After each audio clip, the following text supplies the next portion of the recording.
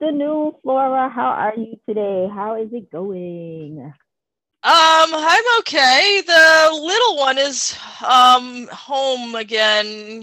Caught a he started coughing yesterday and it wasn't bad, but I said, I kept on thinking about what Margarita said during our during the talking to the school nurse episode and said if your kid feels a little sick, keep him home. And I said, you know what? Just it's best that we keep him home, rest one day so that it doesn't become something worse.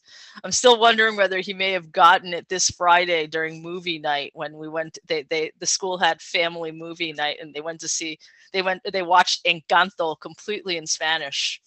Um, Oh, yeah, nice. well, it's a dual language English Spanish school, so they decided to show Encanto, and he was like, I don't understand Spanish. I'm like, you've seen this movie like 5 times. What you can watch it in Spanish.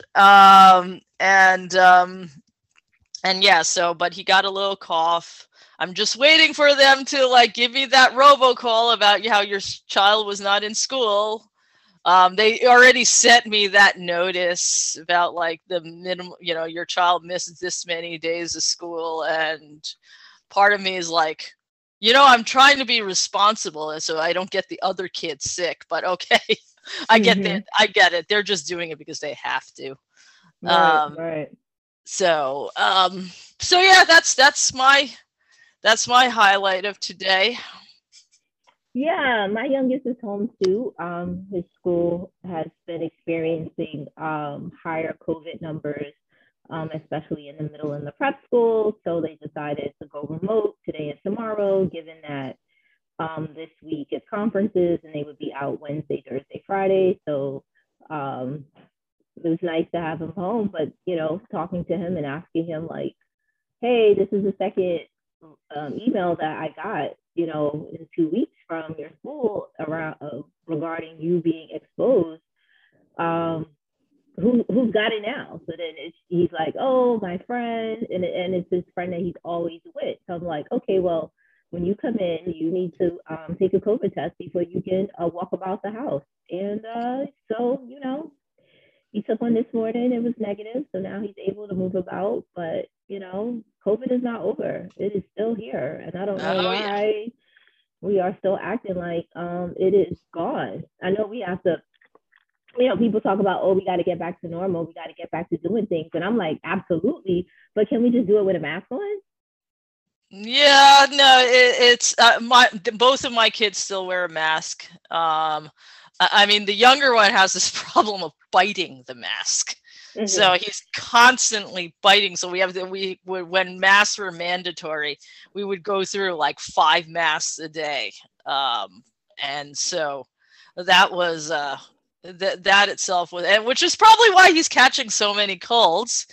Um, but um, but yeah, even with both of them, I get those notices too about, my older one, he actually on Friday, he's like, I think I might have the symptoms of COVID. Do you have one of those home test kits? I'm like, yes, I do. Oh, Mm-hmm. here Mm-hmm. it is. Do you want me to administer? You want to do it yourself? He's like, no, I can do it myself. He Mm-hmm. does it himself, and it's like it's negative. Go to school. Uh, so but yeah, we do get those notices often, and it's almost like it's gotten to the point where it's like, oh, another one, oh, another one, oh, another one. Yeah, Yeah, because right, like the pandemic isn't over, right? But we could actually talk about the pandemic for the entire episode, right? yeah. But today we are, this is the end of season one, and we just want to focus on like the things that we learned over the last what have we been doing this for like 6 months? July. We've been doing. I think our first broadcast was late July, if I remember. Okay, all right. So, what are some of the things that we have learned? So, tell us, Flora, what's one of the things that you learned or like a big takeaway for you? I mean, so I'm a lot of people even ask me why was I even doing this, because I already had a lot to take care of. I had a lot to do, and they just felt like I was just piling more on. And in the end, I'm so glad I did this. I think both of us, neither of us knew what we were getting into. And I'm so glad I did this for many reasons. For personal reasons, I think this podcasting was a wonderful outlet to kind of get my frustrations out. That everything I've been going through, at the same time, I learned a lot from talking to people. And I know that I think one of the reasons why I wanted to do this is that if we're dealing with these frustrations, we know that other parents are going through this same frustration. It almost reminds me of when FDR, when President FDR used to have those fireside chats during the Depression. And that's exactly what some of this was. Some of this was, yeah, I know I'm going through this. And so I know you're probably experiencing this too. So that's why I wanted this platform available for others. Yeah. And I think about like, what are all the things that I've learned, and actually how this has helped me get through, because the problems have not gone away. It's funny how I just talked to my son's guidance counselor, and they've gotten rid of the NX, right? The Department of Education has gotten rid of the NX designation.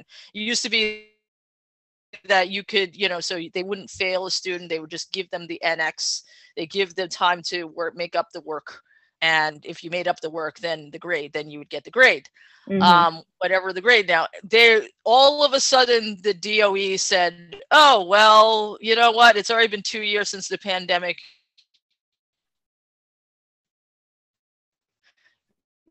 We go back to failing kids again. Not realizing, oh, you know what? The pandemic's not completely over, by the way. So now you have to go back through the process of like pre-pandemic, where you have to go through the medical, all the medical exemptions of why you would need why you need that NX designation. So what's NX designation? Can you just tell us? So basically the NX, or no credit, I think it used to be no credit when I taught at Stuyvesant, was basically, instead of a failure, it was usually when a student had a health reason that made it difficult for them to complete their course. Rather than failing the student, they would give the student the benefit of the doubt and just give them a no credit, with the understanding that eventually the child would make up the work. Right. Within a timeline that was more realistic for them. I used to do, I had a lot of students who, just for whatever reason, for whether it was physical health, mental health, as far as I'm concerned, they're all the same. Health is health. But for whatever reason, they were eligible for the no credit, and I would give them the no credit. And then once they made up the work, I would give them the grade. So, because of the pandemic, they would give students the NX grade instead of failing them outright. And they, and then just with the understanding that they would eventually make up the work. Right. So, right. Within a reasonable timeline that was also realistic for the student. And so this year, the Department of Education got rid of it. And they said it's already been a year and a half since the pandemic. You should be able to do your work. It's like, I mean, yeah, I hear what you're saying. It's like thinking about like accommodations, right? Right. Like, why? I kind of thought that like this new mayor would have brought back the remote option, which we know from the disabled world, right? Like telecommuting is a great accommodation for people with disabilities, right? So like if young people are having, or students, right, like they're having health issues, then why not also have this as an option, right? And we learned that from Erica Samity and Taniqua Hunter, who came in and talked about, transition services and how parents can be empowered. And, I really just was hoping, that the remote option would return, because so many families could really benefit from that. But here we are back to business as usual, right? And that's just not really a good thing. Yeah, I read that. So there was talk about them bringing back remote option, and then it got to the point where the chancellor was like, well, we're just passing it buck to the districts, and the districts then pass the buck on to the schools. So there's no uniformity in terms of what, if there was any remote option, would look like. I've had some parents vehemently opposed to it, which I've talked to some parents and I'm just like, why are you so triggered by this? If your child has the option of going to school, my child has the option of going to school. Why are you so triggered by a few parents who just want the option to let their kids stay home? And of course, they didn't answer that. It's like, so the parents couldn't give me a straight answer by this, and other than it's the logistics, right? That's the answer, is the logistics of setting up remote learning. Well, if someone has something that another student doesn't have, then perhaps it takes away from what the other student doesn't have, right? It's we're not all equal. We don't all need the same things, but apparently in New York City, the people who squeal the loudest always get the things, and that's a problem, right? Like we're still we still have a small portion of New York City people who tend to have the most influence over the system, right? And we know that there were certain families from certain districts that are very prestigious that did not want a remote option.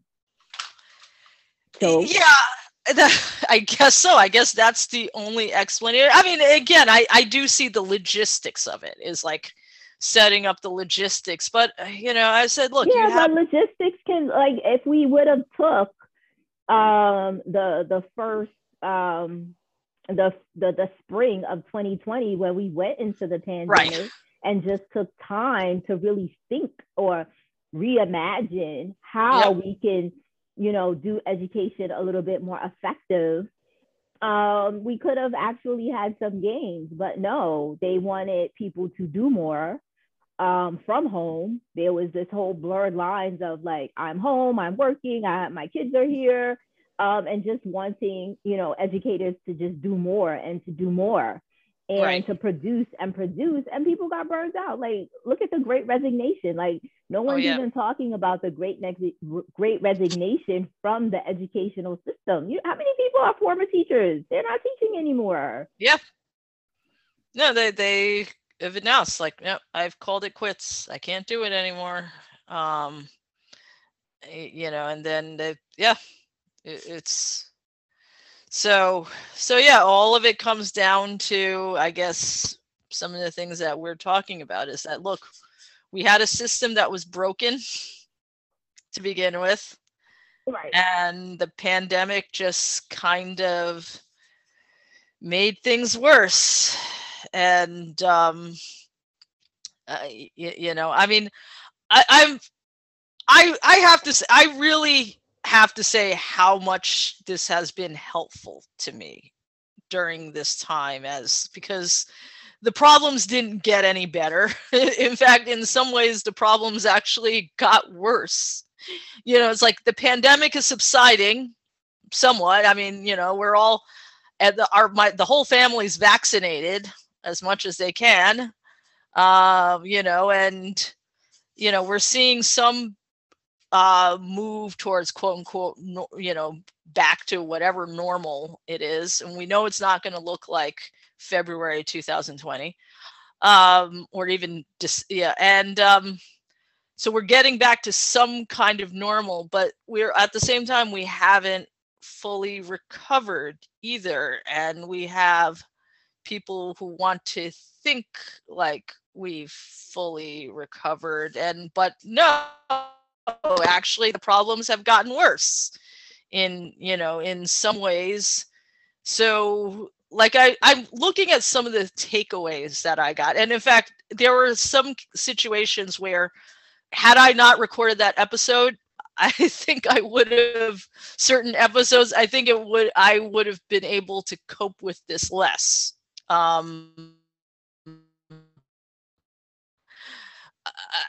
of the guests, I have to say, every guest that we've had has given us so much insight. The amount of insight that all of our guests have given were really helpful. But if I were to take the 3 top takeaways I've gotten from the guests and our episodes, the first one was the college admissions episode, where Akil reminded us about not being so focused on timelines and chronology. So I got to give Akil Bello that credit, because when he talked about chronology, it helped me cope with a situation that a personal situation I was dealing with. And he said, you know what? Forget, I don't need to worry about chronology anymore. But when I was able to put that in perspective, it made my life easier. Oh yeah, absolutely. I totally, absolutely agree with you on that chronology, that whole statement. It's interesting because in the private school world, all these kids are old as opposed to like the grade that they are in.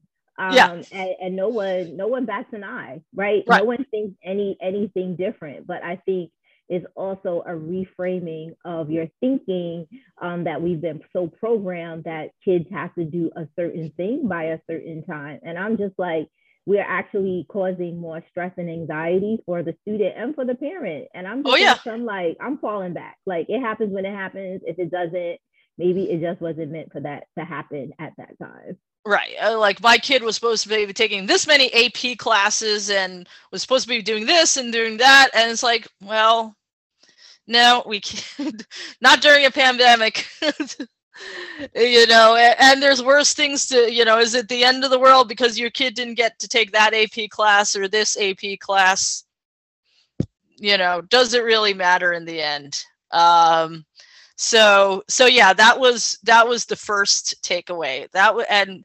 That particular episode helped me cope with a couple of situations that were going on.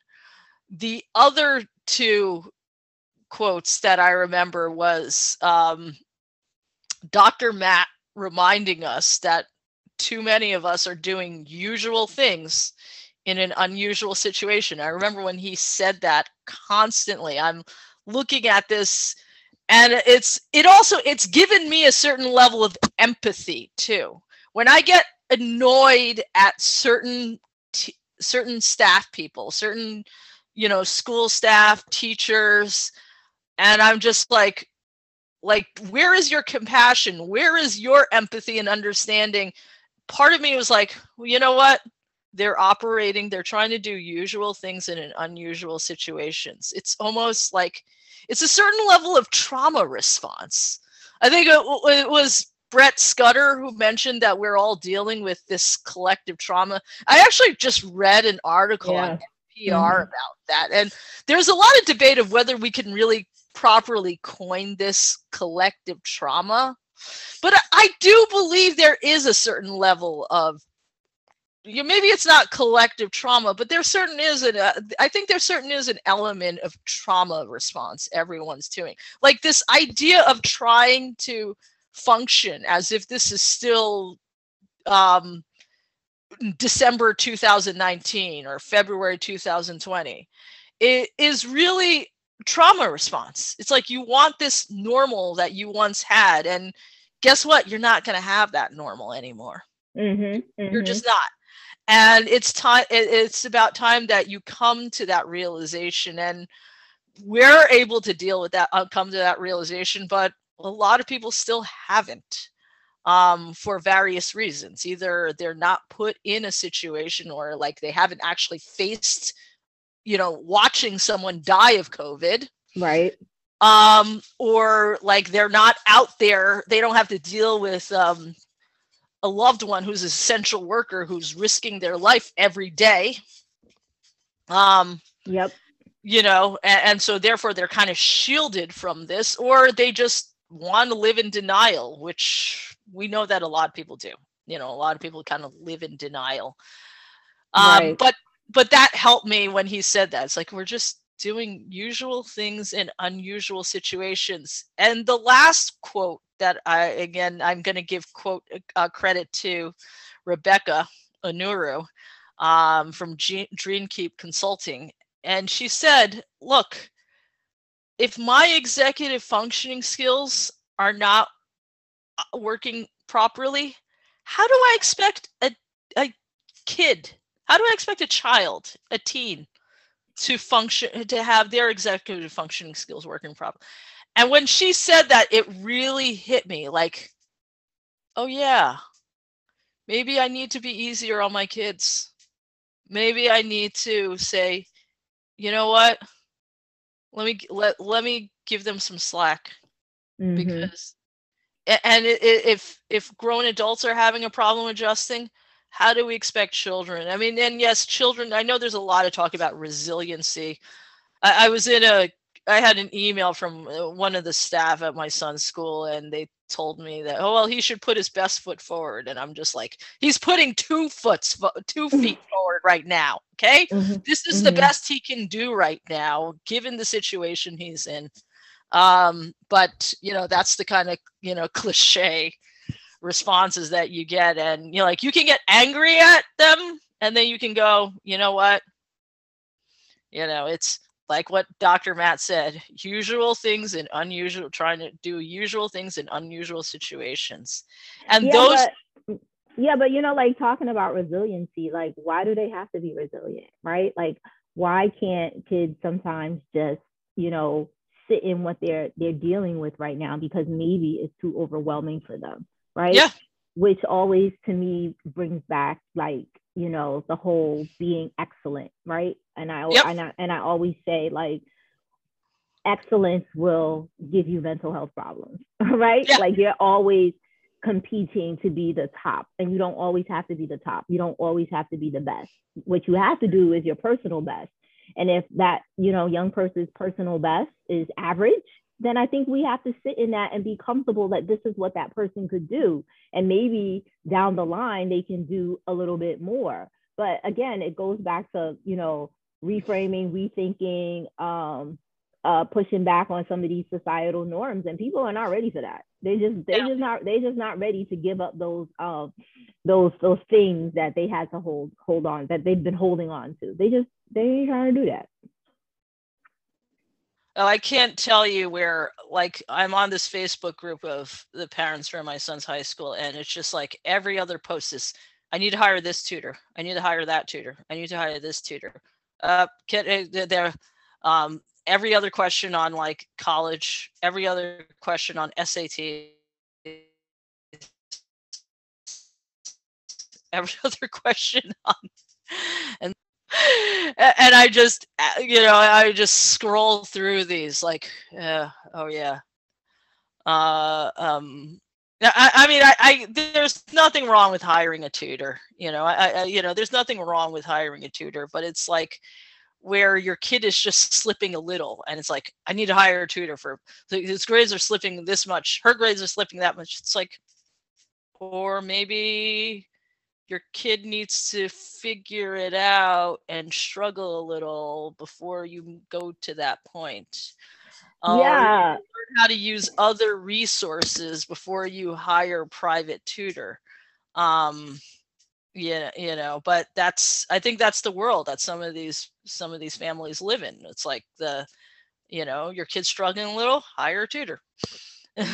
Yeah. Hire a tutor.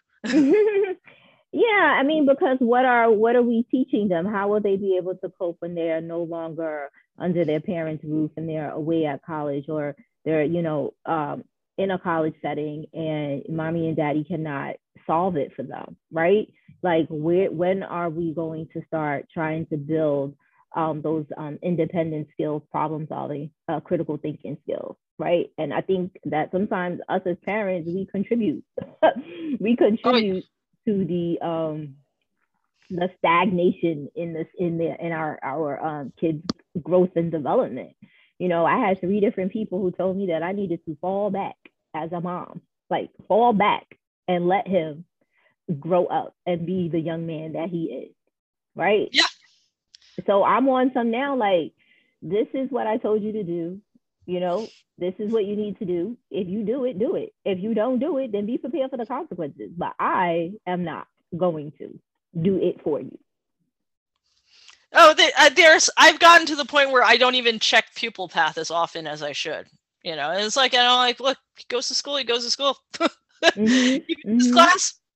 Well, you know, I mean, I can do the best I can, and I do check it just to know where he is. And like, someone's like, oh, he didn't go to this. Really? Okay. Well, according to this, yeah, he wasn't in this class either. But yeah, it's just really kind of letting go a lot of that. And, sometimes when I see those posts, it's, now every once in a while, there's a parent who will say, is there someone that can help my kid with executive functioning skills? I'm like, yeah, actually there is in the school. They don't tell you about these things, but there is. Yeah. And that's where I might contribute. And so yeah, these are some of the things that, that it's another reason why I'm glad that I've done this. And actually, this is something, it's funny that you brought up the learning how to fall back. So this is actually something I wanted to share, for myself, especially when we're talking about self-care. So this podcast is definitely, has been my self-care or collective care, as Rebecca reminded us, because self-care is selfish. But as part of I've actually been, since the pandemic, well, at least 3 months in the pandemic, I've actually been going to therapy for myself. And for a while I was questioning about whether I should even make this public, because it was, it might have an impact on my professionalism. Like, what will my colleagues think about this? But in the end, I said, you know what? Part of my role of what I continue to do when I work with other parents is to encourage them to seek therapy. And part of what we're trying to do in this work is to destigmatize mental health. Like, mental health and physical health should be treated the same way. Like, if you have diabetes, you go to a doctor, and you get the doctor, or high blood pressure, and the doctor tells you what to do next to reduce the risks of diabetes, or to manage your diabetes, or to manage your high blood pressure. And when you seek a therapist, it really shouldn't be any different. Because I've worked with parents where they're willing to get their kids therapy, but when you advise them to get therapy, they automatically think, oh, I don't need it. My kid needs it. I don't need it. Yep. But are you sure about that? And just remember, there's nothing wrong with that. There's nothing wrong with kind of addressing some, especially now when we've been through. That was the one takeaway from this article that I read from NPR, that the reality is that we know this mental health system. We talked about this during the mental health episode and the holiday mental health episode. We know that our current mental health system is broken, and that the reality is that it just does not have the capacity to help everyone in need right now, even if people wanted to get mental health services. And even just getting people to admit that they need these services itself is already hard enough. It's like, we have to deal with that reality. But the one takeaway of this is that this pandemic has done a lot to destigmatize mental health. It's come to the real where people realize, oh, you know what? Maybe I do need to talk to a therapist because I'm not feeling so well. And you know what?